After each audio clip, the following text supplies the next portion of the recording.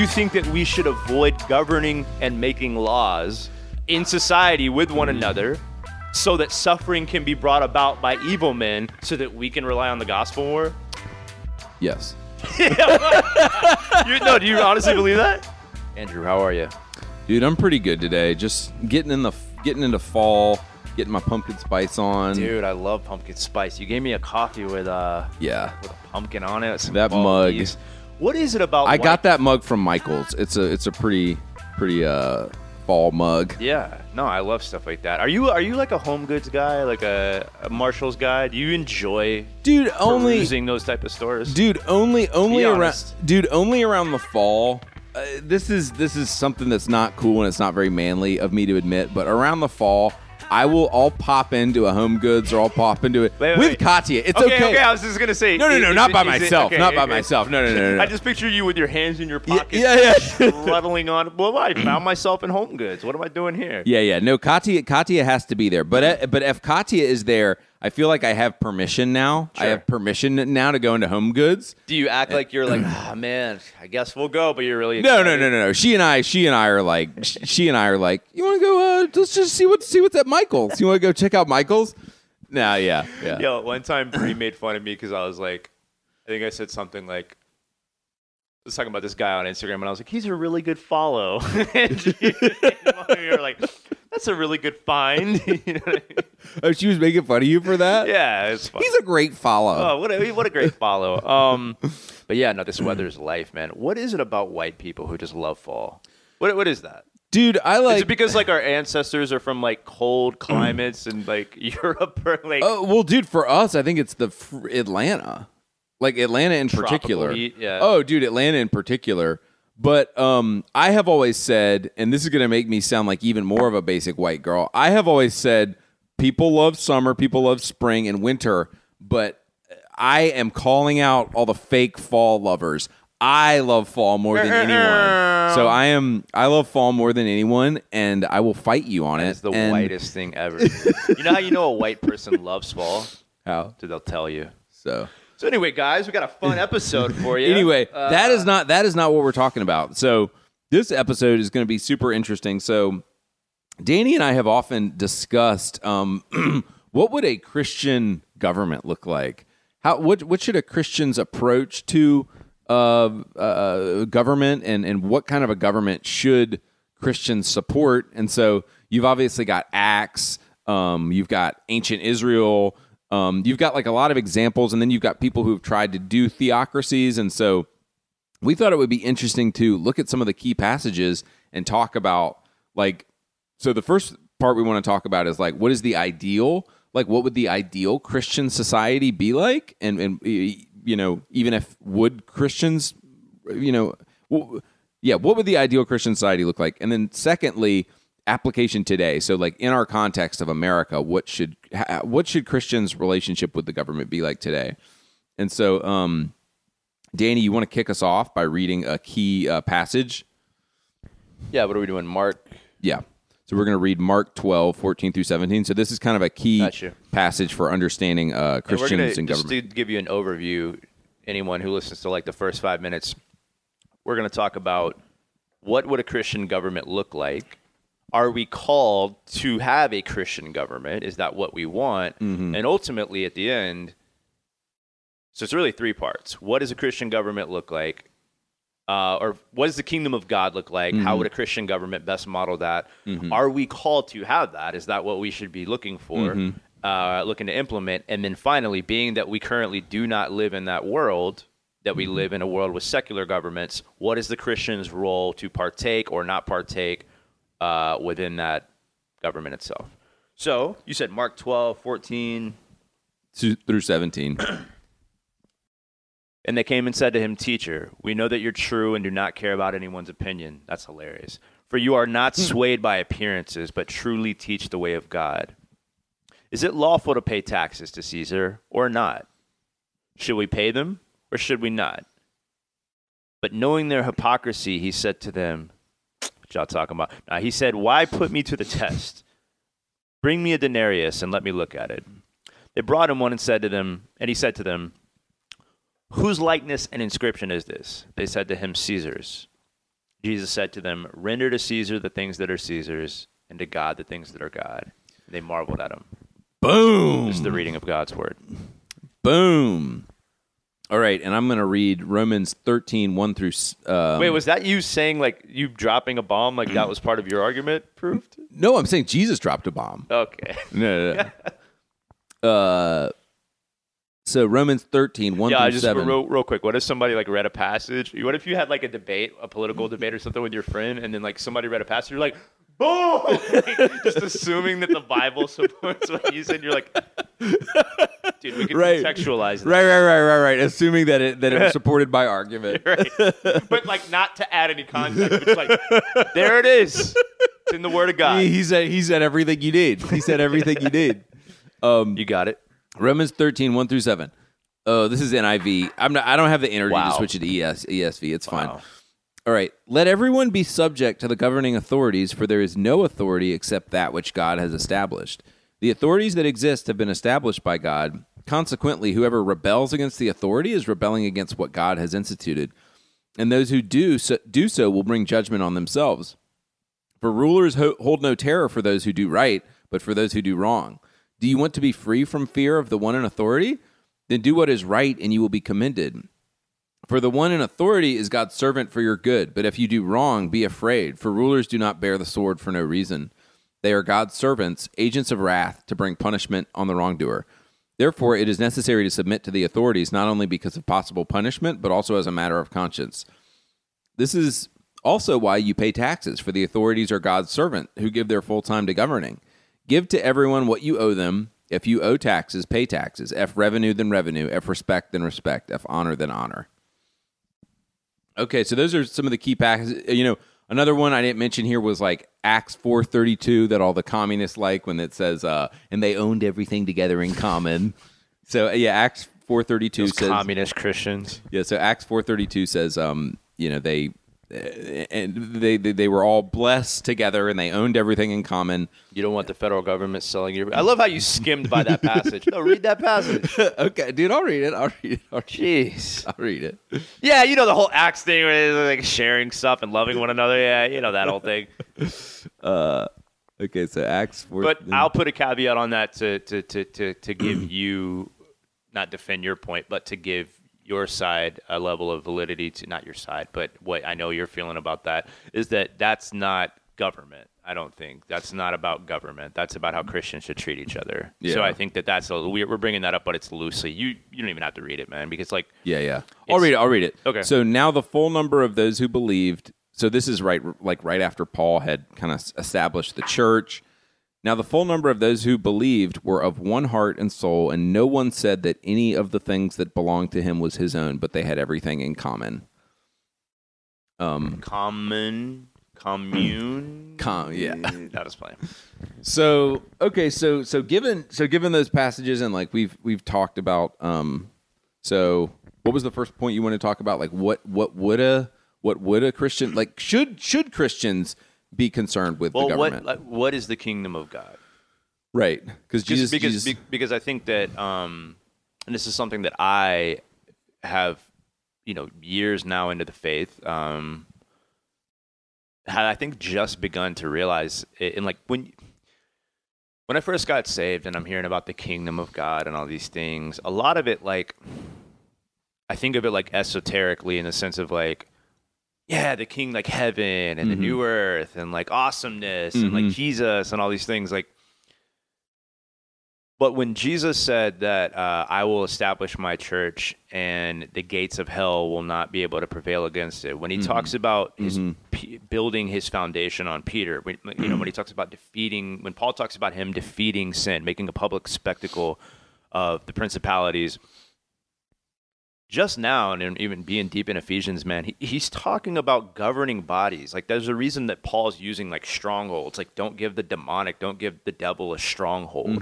The same way World War II, he's using, like, Rome and, like, put on the armor of God. He's using, like, read commentary that he was around probably a lot of Roman guards, and he was using, like, military language to a degree. Don't give the enemy a stronghold. So I say all that to say, the kingdom of God, I think that it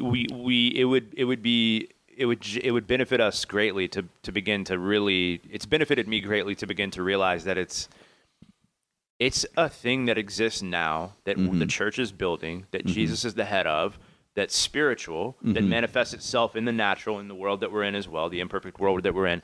But it's not just about being a good Christian and being Christian to people. It's governing. It's a spiritual governance that we are a part of. I don't know how to really explain that, man. But you're saying it's like an alternate government that has nothing to do with the world's government. Yeah, I guess. Yeah, and not that like. I don't think necessarily that can manifest itself into like a government, like, yeah, it's a spiritual thing. Yeah. So what is the kingdom of God? That's my best, completely all over the place version is that it's a spiritual kingdom where when we're talking about the spiritual realm, Christ is the head. He's so far above and beyond, infinitely more. Yeah. And the head, he's won. He's defeated death and sin. Yeah. And we in him are partakers in that, and we are here on this planet for the time being until he comes back to build his church and spread that spiritual kingdom so that when all things do come together and when he does come back, all that. Dude, happens. that's got me excited about it, man. God, that's good. Come on back, Jesus. Dude, yeah, it's like so you think about stuff like my kingdom is not of this world, right? Jesus saying things like that. You think of like, he talks a lot about the world, and the world, the flesh, and the devil are like the enemies of the Christian. And so we know his kingdom is not of this world, but we also know nothing will prevail against it. So there's never been a time where, so we can look at all of history and know that like true Christianity has never died out, right? It's always continued in some degree. Even when like the Catholic Church, which I don't think it's Christianity, I think it's a perversion of Christianity. But even when the Catholic Church was huge, there was still like a faithful remnant of people who like really did. You mean the Catholic Church or the Roman Catholic Church? I don't mean Catholic in the sense of the worldwide church. I mean like the Roman Catholic Church. Okay, just wanted to. Yeah. Okay. So yeah, right. There's the kingdom of God, and I was also, this was all interesting. I was reading Augustine wrote this book called City of God, and I was just reading a quick like synopsis on it. Have you heard of it? No, but I've recently kind of explored Augustine more, and I need to. Yeah, and so his whole thing was basically in like 400 or 300, Rome started getting attacked by outside forces. Yeah, and everybody was saying, Christianity is to blame for Rome going down and all this stuff. And actually, I think it was like in 380, Christianity became the state religion of Rome. And so, dude, it's kind of crazy to think about, like, what if America, like, everybody kept becoming Christian and becoming Christian? Like, what if it was going backwards?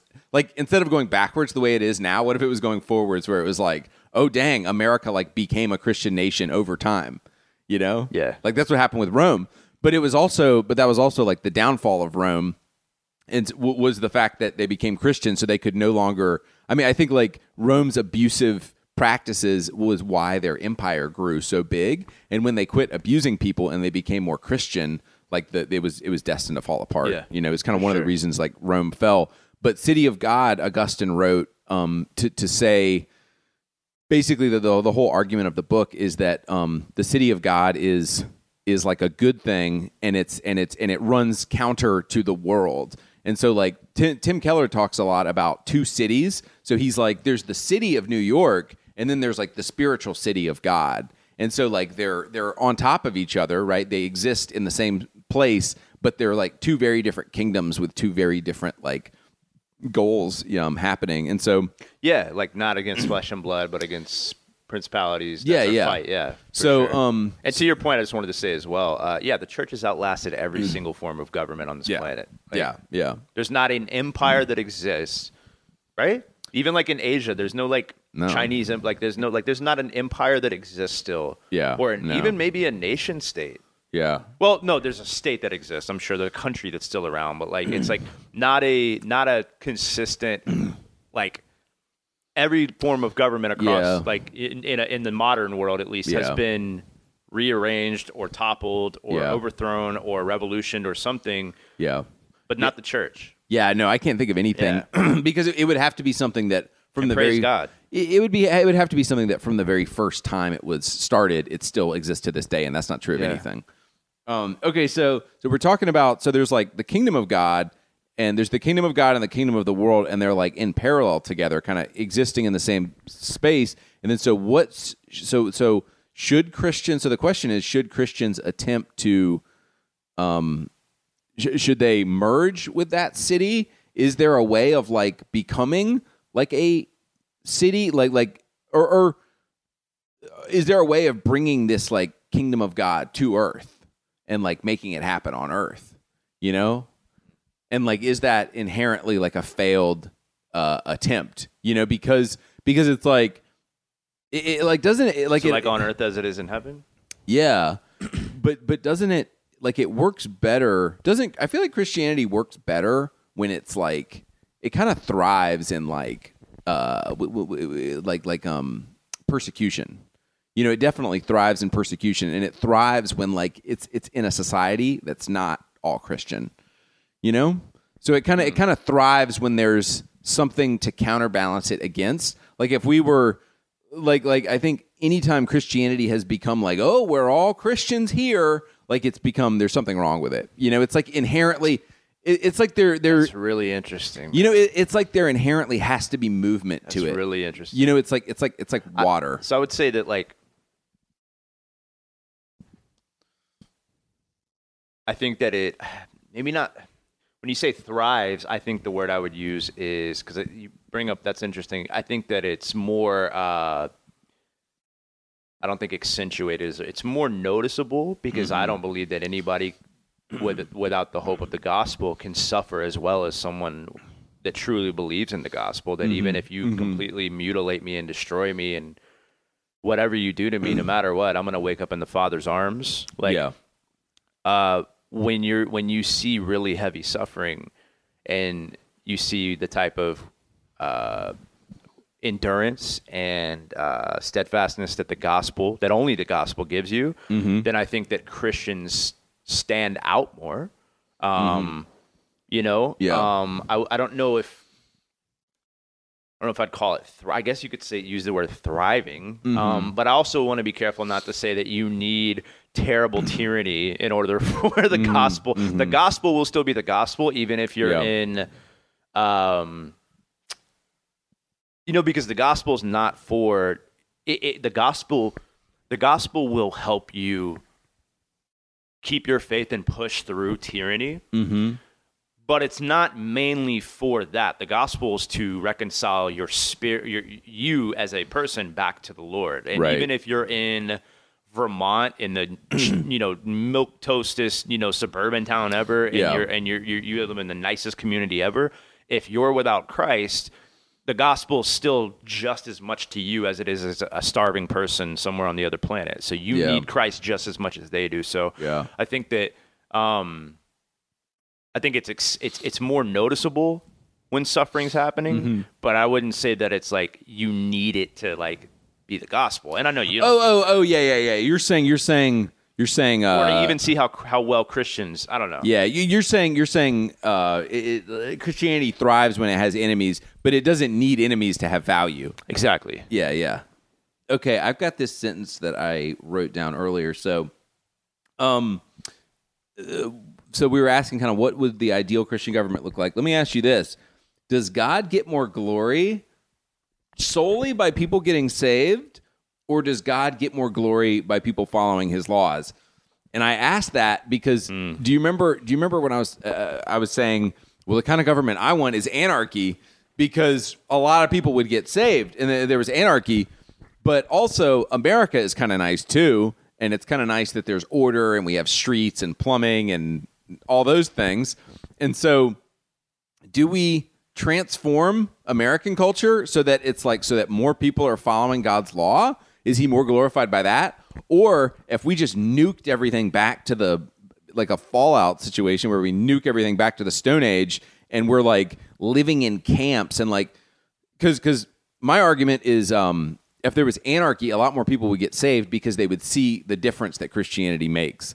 Like, which is to some degree how the early Roman church was. Like, there was squalor, there was all kinds of persecution and human rights abuses going on in 30 AD, and people saw, wow, Christians take care of each other. Christians are different. Christianity really shined brightly like a light because it was so different than what the rest of the world was doing. Whereas in America, you don't really see the difference that Christianity makes anymore because it's this kind of, because people have enjoyed the benefits of a Christian nation kind of for so long that you don't see, oh man, this is really different than so my argument is we need to go back to anarchy or anarchy is a society where the most people would get saved because they would see the difference that Christianity makes.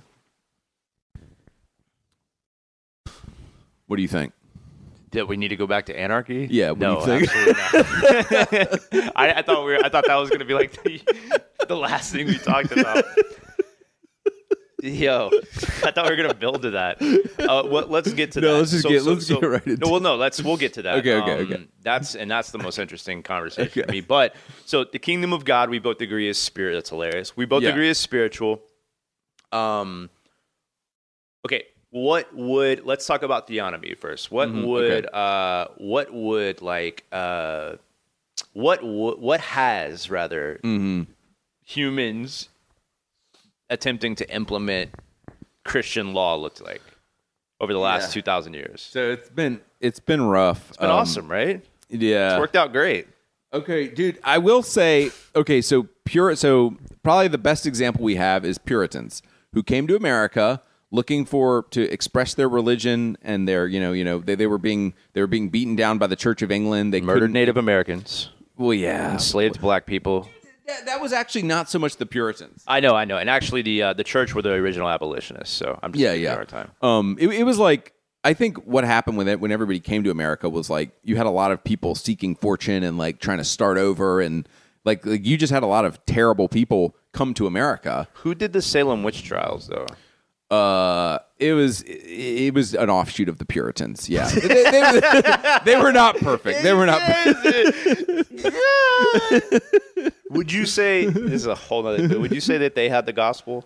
That they knew the living God. They knew the Lord. Oh yeah, absolutely. The problem is, dude. It's hard for me, man. Yeah. And the problem is, let's not. We can't paint them. Look. The Puritans, Spurgeon loved the Puritans. Jonathan Edwards was a Puritan. Like, the Puritans are awesome. They were all about, like, finding their true joy in the Lord and, like, getting everything from Him. And so when you read the Puritans, like, they're incredibly deep, awesome people. I think their flaw is that they can appear to us to be, like, a little bit legalistic, but like everyone, everyone has a blind side. Every culture is blindsided in some way. But they were, those people, they were so devoted to like their appreciation of the Lord, and they went so deep in the scriptures. And dude, they were awesome. But yeah, legalism too was part of it, I think. Okay. So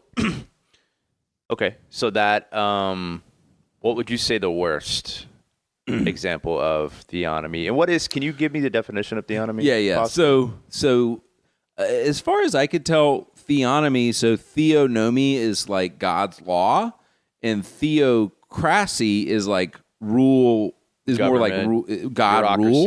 Yeah, theocracy is God rule. Theonomy is God law. And so theonomy is ideally running a society on God's law. Theocracy is a society run by God.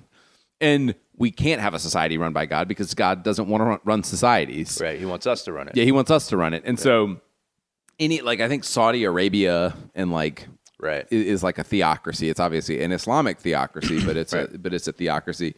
But which is almost in and of itself a theocracy is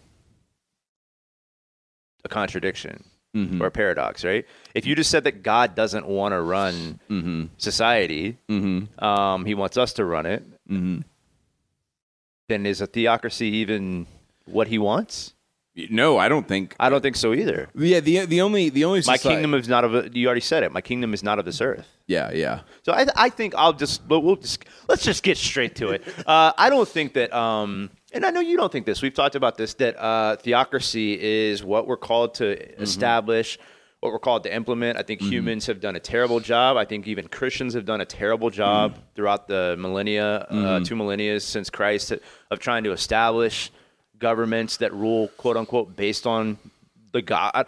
I don't see how you can establish a government right now based on the gospel. And when I say that, I'm not saying that you shouldn't, if you're in politics and you are a follower of Christ, that you shouldn't be influenced by your convictions and push to make laws about your convictions. But establishing a rule of law, like what is it, a theocracy where everyone must obey this book. I'm holding a Bible. Right. I don't see in the scriptures where we're called to do that. A lot of certain Reformed theonomists like Jeff Durbin or James White or maybe Doug Wilson may probably disagree with me on that, and they probably could make a way better argument for it. But I just, from my limited, whatever, I don't see how that is. We're called to do that. Yeah. Well, and also it's worth noting that Puritans didn't want to set up a Puritans did not want to set up a society where everyone was Christian. Yes. They wanted to set up the most limited amount of government necessary to ensure religious freedom. That's such a great segue. Right. What we were talking about on the phone is like, I'm sorry to cut you off. Yeah, separation. This is the thing that's funny, is separation of church and state is a Puritan idea. It's a church idea. Yeah. It's a church idea because, and I think they said, like, hey, because they thought, hey, we came from England. Right. We want to set up a society where you could have. We believe in religion. the same God that you, king, claim to believe in. Yeah, but we know that you're a sinner. We know that the person comes after you, even if they're better or worse or better, they're a sinner. So we no longer want to be ruled by you, because it's really not being ruled by this. So that's my main point. That's what I would say, is that when you're in a theocracy, even one that claims to be a quote-unquote Christian theocracy, you're still being ruled by man, because no man on this earth is going to perfectly govern based on the word of God. Yeah. Hence why Jesus came. Look at the Judges. Read Judges, dude. Judges is like the darkest book in the Bible. Yeah. Read Judges and it kept saying Israel had no king. Then they wanted a king, gave him a king. That worked out great, except for that it didn't. Yeah. All this stuff happened, and then Christ came. So I think the idea that man can govern himself and govern others, the idea that man can govern himself based on the word of God, and when I say that, I mean like laws and actual things on paper, like you must not commit adultery, you must not do that. It's like, I don't think I think it's shown that doesn't work, and I don't think that we're called to do that. And I think Jesus so much has said that when he's like, it's not of this world. So I don't agree with theonomy at all. Yeah. Or theocracies, I guess. Yeah. I think theonomy, or nobody. What's the counter, though? What's the counter? None of the Durbin and none of those guys, Wilson, none of them are for theocracy, because theocracy is run by God. Theonomy is run by God's law. So they do want a society that is run by God's law, but they don't want a society that's run by God, because, as we've said, it's not possible. What does theonomy look like? Maybe I'm not too educated on that. What is theonomy? What would a theonomy look like? So what they keep saying is like, okay, ceremonial law has been put away with because it's fulfilled in Jesus, but what they would say is, let's look at the principles in Numbers and Deuteronomy. And even though those were in an Israeli context from 2,000 years ago, let's look at those principles and apply those principles today to figure out what those principles, because they're saying it's still God's word, it's still God-breathed, so those are God's principles for how God would run a government. And so essentially, they believe that it's no longer a salvation issue to keep those laws. Oh, no. But that the law itself, just because basically that Jesus came to save us from to provide us a way to salvation without keeping that law, which we can't keep. However, the law in itself is still the best law that's ever been, because it's God's law. Is that their argument? Yeah, gotcha. Right, exactly. Right. And no theonomist thinks the theonomists still believe in a church versus state separation. So the church is still about your like church discipline and morality. They want a government that models the law. Yeah, they want a government. They want like a limited government that is based on Christian principles, that kind of like keeps the reins on people to keep people from becoming really bad. So to be clear, I'm just trying to defend the theonomists here. Yeah, for sure. They don't want a government in which everyone has to be Christian and you're breaking a law by committing a sin. That's not the kind of government that theonomists want to set up. Right. Theonomists are saying, let's set up a government looking at numbers and judges and the kind of way that God would set up a government, and let's set up a limited government based on those principles. Church is still where you have relationships and where you have accountability and where is where your soul is going to get fed and all those things. So they're not saying let's believe in very firmly in government versus church separation. So church is for all those. Church is still going to be church and do church things, accountability and preaching and all that. And government is just to rein people in generally, is what theonomists agree. But they think all the laws that a government has should be based on like Old Testament Israel concepts. But is that a separation? Yeah, it is a separation, because think about the things. It seems like a jointing. Well, Joining. Well, If the laws that I implement are based on a religious doctrine, because if we're looking at it secularly, that's what the Bible is. I don't believe. I believe it's the Word of God. Well, I believe it's both. I believe it's a religious doctrine, that it's the only one that is actually the Word of God. But if we're looking at government as a separation, well, then we have to look at government as a secular entity. So is me not basing the laws in that secular entity on a religious doctrine, is that not a joining of church and state? How is it not? It's right. There's what they would say is church and state are separated, but state is still governed by God. What do you Because the function of the church is different than the function of the state, but they would say the state is still highly informed by how God would run a state. But it's by their view of what they believe is how God would run it. Right, according to how he did with Israel. Right, but that's not separation. That's joining of the Judeo-Christian belief and state and state. Okay, to put it simply, I think what they're saying is like DMV parking tickets. Yeah. Don't speed. That's government. Yeah. Accountability, going to church every Sunday. Well, I remember when talking about sin and salvation and like getting into your heart and like the things going on with us personally. Yeah. That's the job of the church. Well, so I've heard Jeff Durbin, who's very reformed, and I believe is kind of an a-hole too. Yeah, we talked about that earlier. Like, hardcore reformed Calvinists, I agree with like 90% of their theology, but they're like not nice guys. They're not nice guys. A lot of women not say nice. that. Not nice. They're just a little hardcore. Like, it's like I was joking with Andrew earlier. I'm like, they're kind of unlikable. I was joking with Andrew earlier. Like, do you ever notice like a Calvinist, like he knows that he can't say that you're not saved if you're not a Calvinist, but he really wishes that was the case. You know what I mean? No, you could tell but people he knows who he has enough good theology that he knows he can't say that. Yeah. So No, like, for the most you're part, a brother in the Lord. I am. I do consider myself like kind of a Calvinist, but I agree that most people who want to talk about Calvinism would absolutely love if you weren't saved and you didn't believe in Calvinism. It's like gritting your teeth saying, yes, an Armenian is a brother in the Lord. It's like I shouldn't like, no Christian should like the idea, if it is true and if Calvinism is true that God selects some for wrath and some for glory, no human should like that idea, right? Nobody should like the idea of people being destined for hell. Right. And I think so I think what you're saying is Calvinists sometimes seem to like it's it. It's almost like which is weird. The sinful man, the flesh almost like begins to take delight in the fact that you're one of the chosen ones. Yeah. And my understanding is right.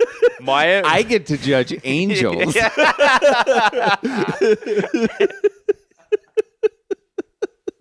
Just that pose says it all. Yeah, man. Like, I'm gonna judge angels. Like, it should break your heart for someone.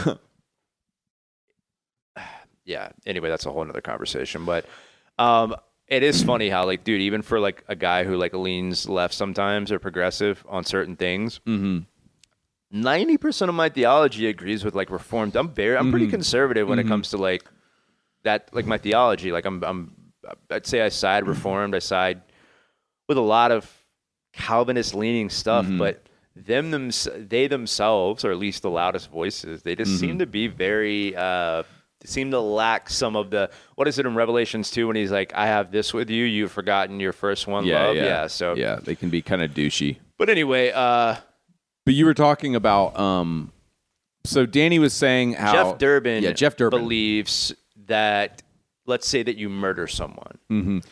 He believes, and he said so much, I've heard him say it about specific situations in the past, that if you murder someone, that you, because you as an image bearer of God murdered another image bearer of God, that you should be put to death. Yeah. Now, I'm not saying that that's true, not true, whatever. I'm not here to have an argument or a conversation about capital punishment or whether it's biblical. Let's say that it is, okay? Obviously, it is in the Old Testament. Is not applying that today a joining of church and state? That's not separation. Oh, so again, how is that not, separation? It's not joining church. People say, in defense of that, I would say theonomists believe in a very hard separation between what they would call church and what they would call government. That doesn't mean that government shouldn't be informed by God. See, I think that's what people are really talking about. What does informed mean? The Bible. But what? Okay. But what do you? Right? No, I know that. But like when you say informed by, you mean influenced by? Dude, this is regulated by. We got to go there. Okay, this is dude. This is the great thing about language is that like people say the same thing and mean two different things, and so like, well, what do you mean? No, I'm saying I think what secular people mean when they say separation of church and state, they mean no God in the state whatsoever. And theonomists never taught that or believed that. They said the church is set up by God, the state is set up by God. Let's govern the state by more broad state principles. Let's govern the church by church principles. That's what theonomists and the Puritans meant by separation of church and state.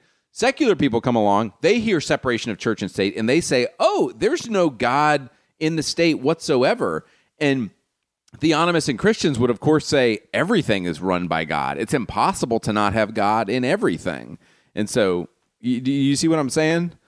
Like separation of church and state as a secular idea to most secular people means there's no God in the state at all.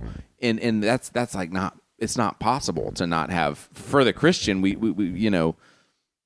for the Christian, like God is in everything because God created everything. So, but okay, all right, fine. We can, yeah, fine. But okay, so then I would ask you though.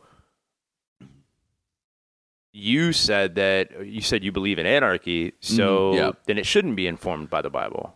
Dude, I don't know. See, okay, and so this gets back to my problem of like, which does God get more glory by? Does he get the glory by the most people? I think, dude, it's a hard question.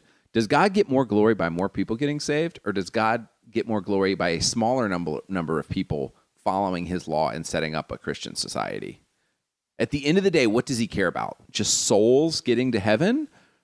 I mean, you could make the argument if that was all God cared about, he would have just sent everybody straight to heaven anyway without human agency whatsoever.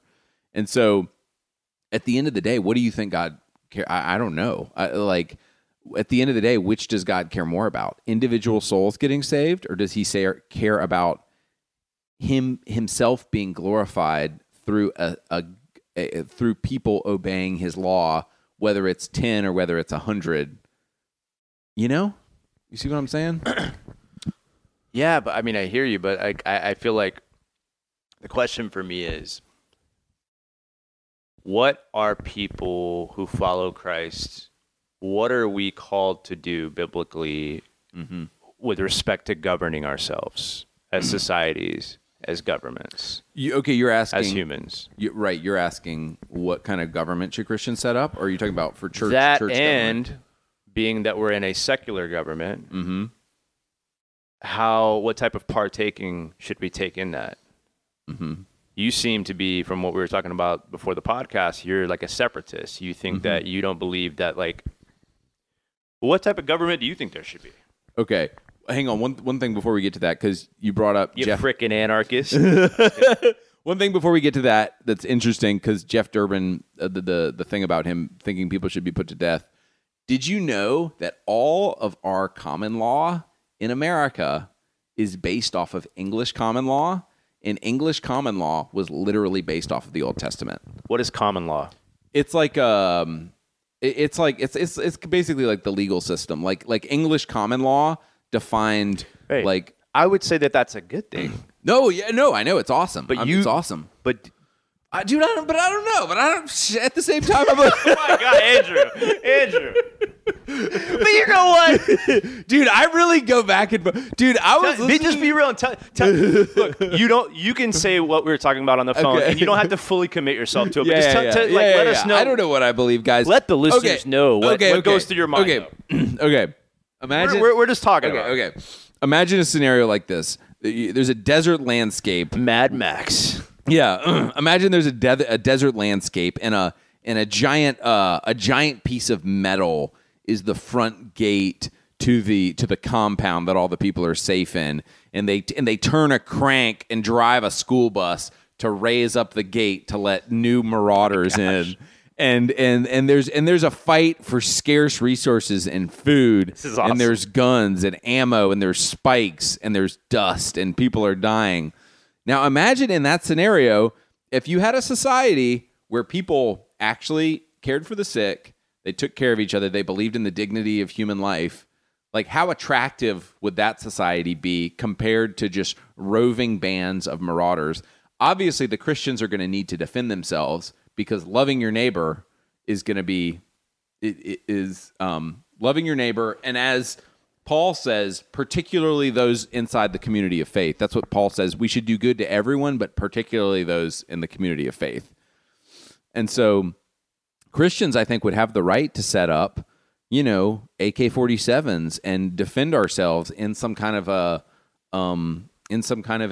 complex, where there is shalom and we like have healthy community and healthy life. Whether it's a huge city, I don't know how big it's going to be, but I think the difference that Christianity makes would never be more stark and obvious than in a society that was completely given over to anarchy.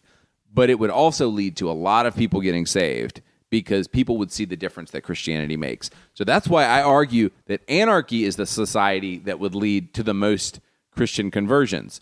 But also, America is really good too. America's great. Everybody loves America. But that would be, do we push American government more towards like Christian principles, which so dude, that's the question. And man, after watching a couple videos of Theonomist last night, I was kind of like, dude, I kind of like this. I kind of like this theonomy thing. So, dude, I can't decide. I can't decide. I'm going back and forth on it, whether I want anarchy or whether I want theonomy. I can't decide whether I want no rules or rules based on So let me ask you a question. So,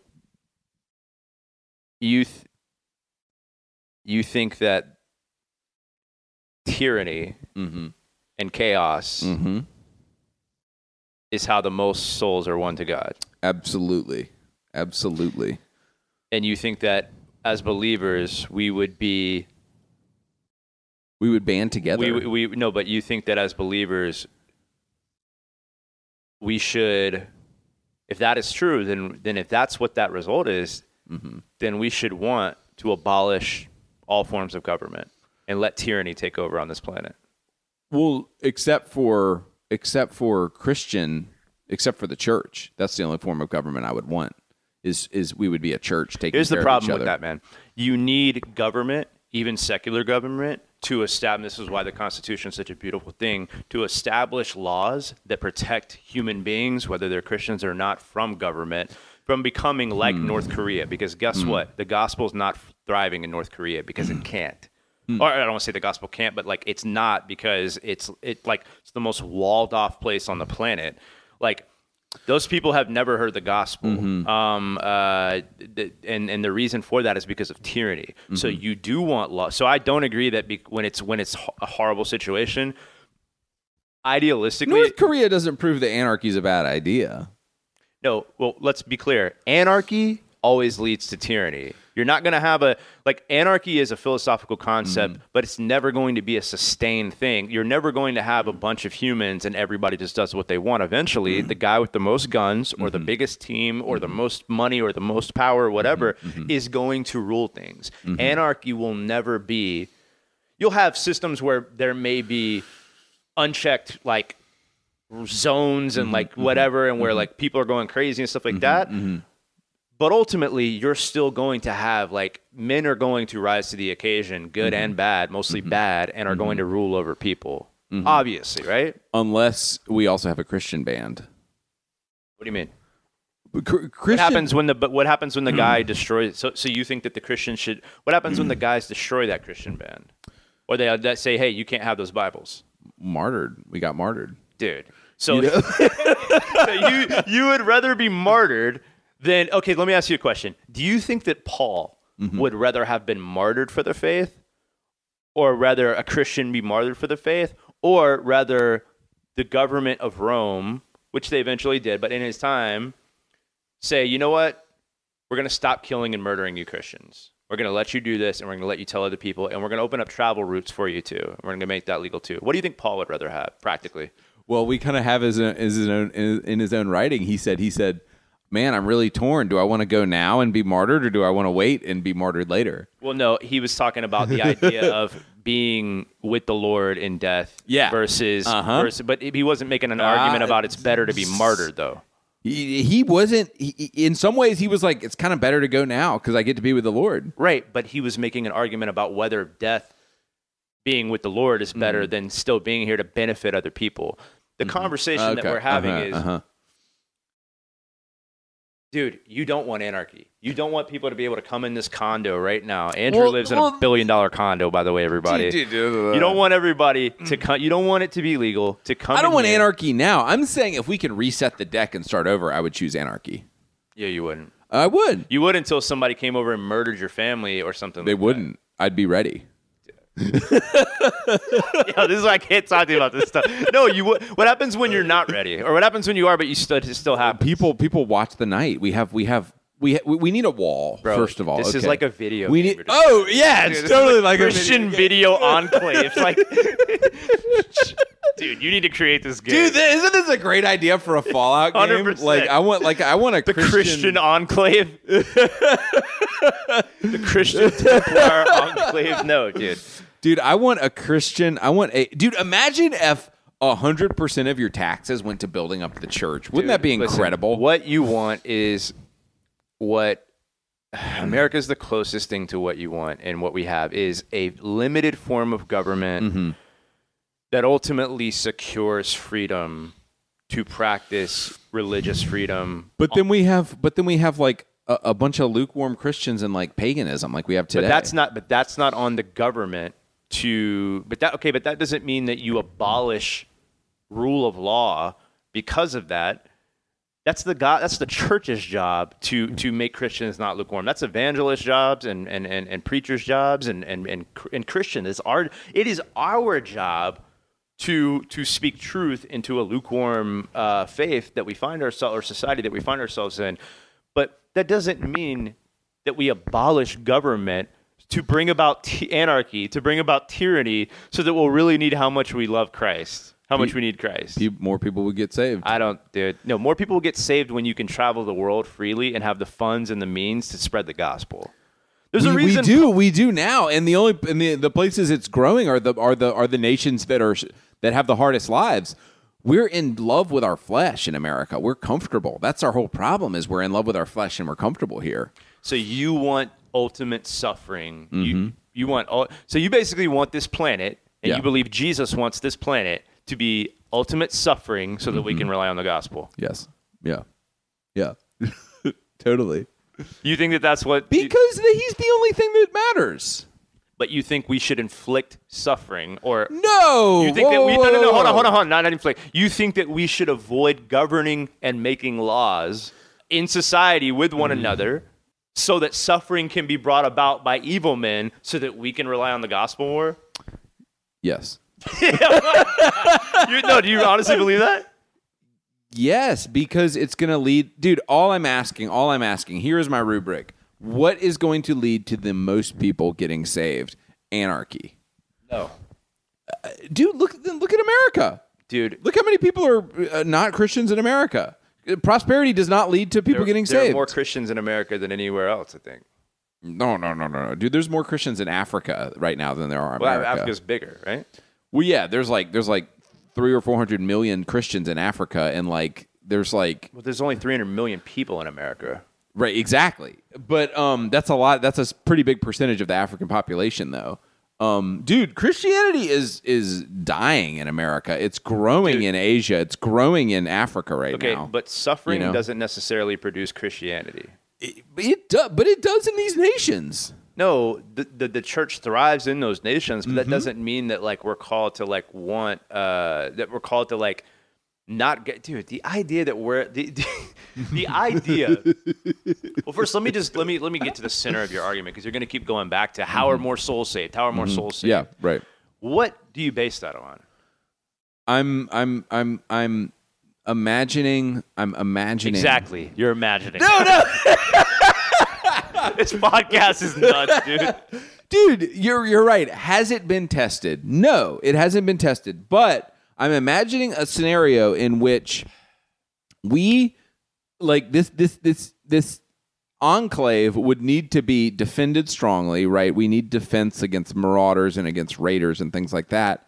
But we're also a society that takes in people and takes care of people, and a lot of people are going to want to be a part of it because that's what Christians do. And I literally want my church family to be a respite and an oasis from the world. I don't think that and that's what your community should be and your home should be. But I don't think that right. And what if it was in the middle of a desert and it was complete bleakness oh my gosh. around us? I don't think that. I'm just saying it's an interesting thought experiment, and I think it would lead. It to is an most interesting people. thought experiment, but I don't think you should rest your convictions on the fact that the Lord wants His children to basically allow the worst possible suffering to come about on each other by evil men, so that we can. I don't think that's how we spread the gospel. That's just reality happening. I'm not inflicting it on people. You said you believe that. I'm not inflicting it. I'm letting reality happen. I'm letting sinful people be sinful people. Okay. Do you not think that there's a biblical cause to rise up, even if it's not the church, to rise up and defeat evil men? Only with the gospel. Okay. So if they're cool, no, our we're still society gonna kill you. would be the gospel. Everyone else's lost. So this is supposed to say conversation. So this is a thought experiment. Hopefully, dude. Hopefully, dude. So thank God that's all it is. Literally. So wait. So in this Mad Max Fallout Christian video game, it's my fantasy, dude. Okay, so. What happens? So should you kill people? Should you defend people with your church? Only in the name of loving your neighbor. Okay, what's loving your neighbor? If we're attacked by people, loving your neighbor means attacking the people who are going to kill people. But only for the Christians. Do Do you think a Christian is called to defend non-believers? No. If another society wants to peaceably exist somewhere, we don't have an issue with them. No, but I mean, should you take a non-Christian in? Oh, absolutely. That's how we get converts. That's how we build our team. Yeah. Imagine a Walking Dead. Imagine imagine a Walking Dead scenario. You take people in who don't have guns. You take people in who... I don't think that God needs the world to be the most horrible place that it could possibly imagine to spread His gospel. If we're talking about the most people getting saved, I don't agree with that. I don't think that's true at all. I think that it behooves one to you can spread the gospel. You should want as a person on this planet that's a broken planet, I believe, you should want and you should strive for and you should partake in best you can a government that that provides the most freedom for the gospel to and a good quality of living too. That's the flesh. Yo, this conversation is nuts, dude. Dude, it's kind of like it's kind of like medieval. Like everyone would go inside the castle, to get safe. You notice there's a commonality between all these things. We're in a desert. There's a huge metal wall. It's like medieval with a castle and like there's an alligator and a moat. Yes, Andrew. If this world were literally a burning fire pit, people would probably be more thankful for the church. I'm totally aware of that. And yes, I'll agree that there's a reason that people in Islam in those countries that are hard, like the really poor ones and the bad ones. There's a reason that they're so reverent. It's because they're not watered down by secularism and they're not watered down, even though they worship Allah. They're a lot more reverent in their worship for Allah on a large scale than we are to the living God of Christ. It's because we have such an easy standard of living. So I agree with you that like luxury produces lukewarmness. But I don't think that the antidote for that is making life or allowing life to become. You know what? No rules. Let Kim Jong. No rules, just right. Let communists take over. Let communism take over. Let whatever take over. Let's just get snuffed out, and then we're all martyrs. No, I don't think that at all, dude. And the Theonomists. Here's the thing: Theonomists believe the exact opposite of that. They believe. Oh no, I know. Okay, I'm just letting you know, but I don't. Well, no. You wouldn't like Theonomists even more. Well, I don't like Theonomists. I mean, I'm not sure how I feel about Theonomists. Dude, you're not. Theonomists want to literally take the government and they want to get Christians in places of power in the government so they can make the government Christian. That I don't. That's the exact opposite of what you want. No, I know. I don't like it. Wait, but I don't know, dude. I either want a Christian-run government. Like a pure Christian run government, which we can't even have in America. So you either want theocracy or you want anarchy? Theonomy. I want theonomy or I want anarchy. I don't think we've defined that difference well enough. Earlier, theocracy is government run by God. Theonomy is government run by God's law. Okay, what would theocracy look like? Run by God, which we can't have because God doesn't want to run a government. But what does it look like practically before? Saudi Arabia says they're a theocracy, so they say they're run by God, but really they're run by a book, the Torah. Right. So wait. Wouldn't that be run by God's law? Right, exactly. But they call it a theocracy. That's what I'm saying. This theocracy versus theonomy is like it's either over my head or whatever. So the only true theocracy was ancient Israel because it was truly actually run by God, right? Like God was the pillar of cloud in the middle of them, Okay. And so ancient Israel was a true theocracy. Every other society hasn't been truly run by God. It's been run by God's law, and so every other society has been a theonomy. This podcast is going to require so much editing. This is a fun conversation, though. Anyway, so wait. So tune in next week as Andrew and Danny further explore the question of what government would Jesus support.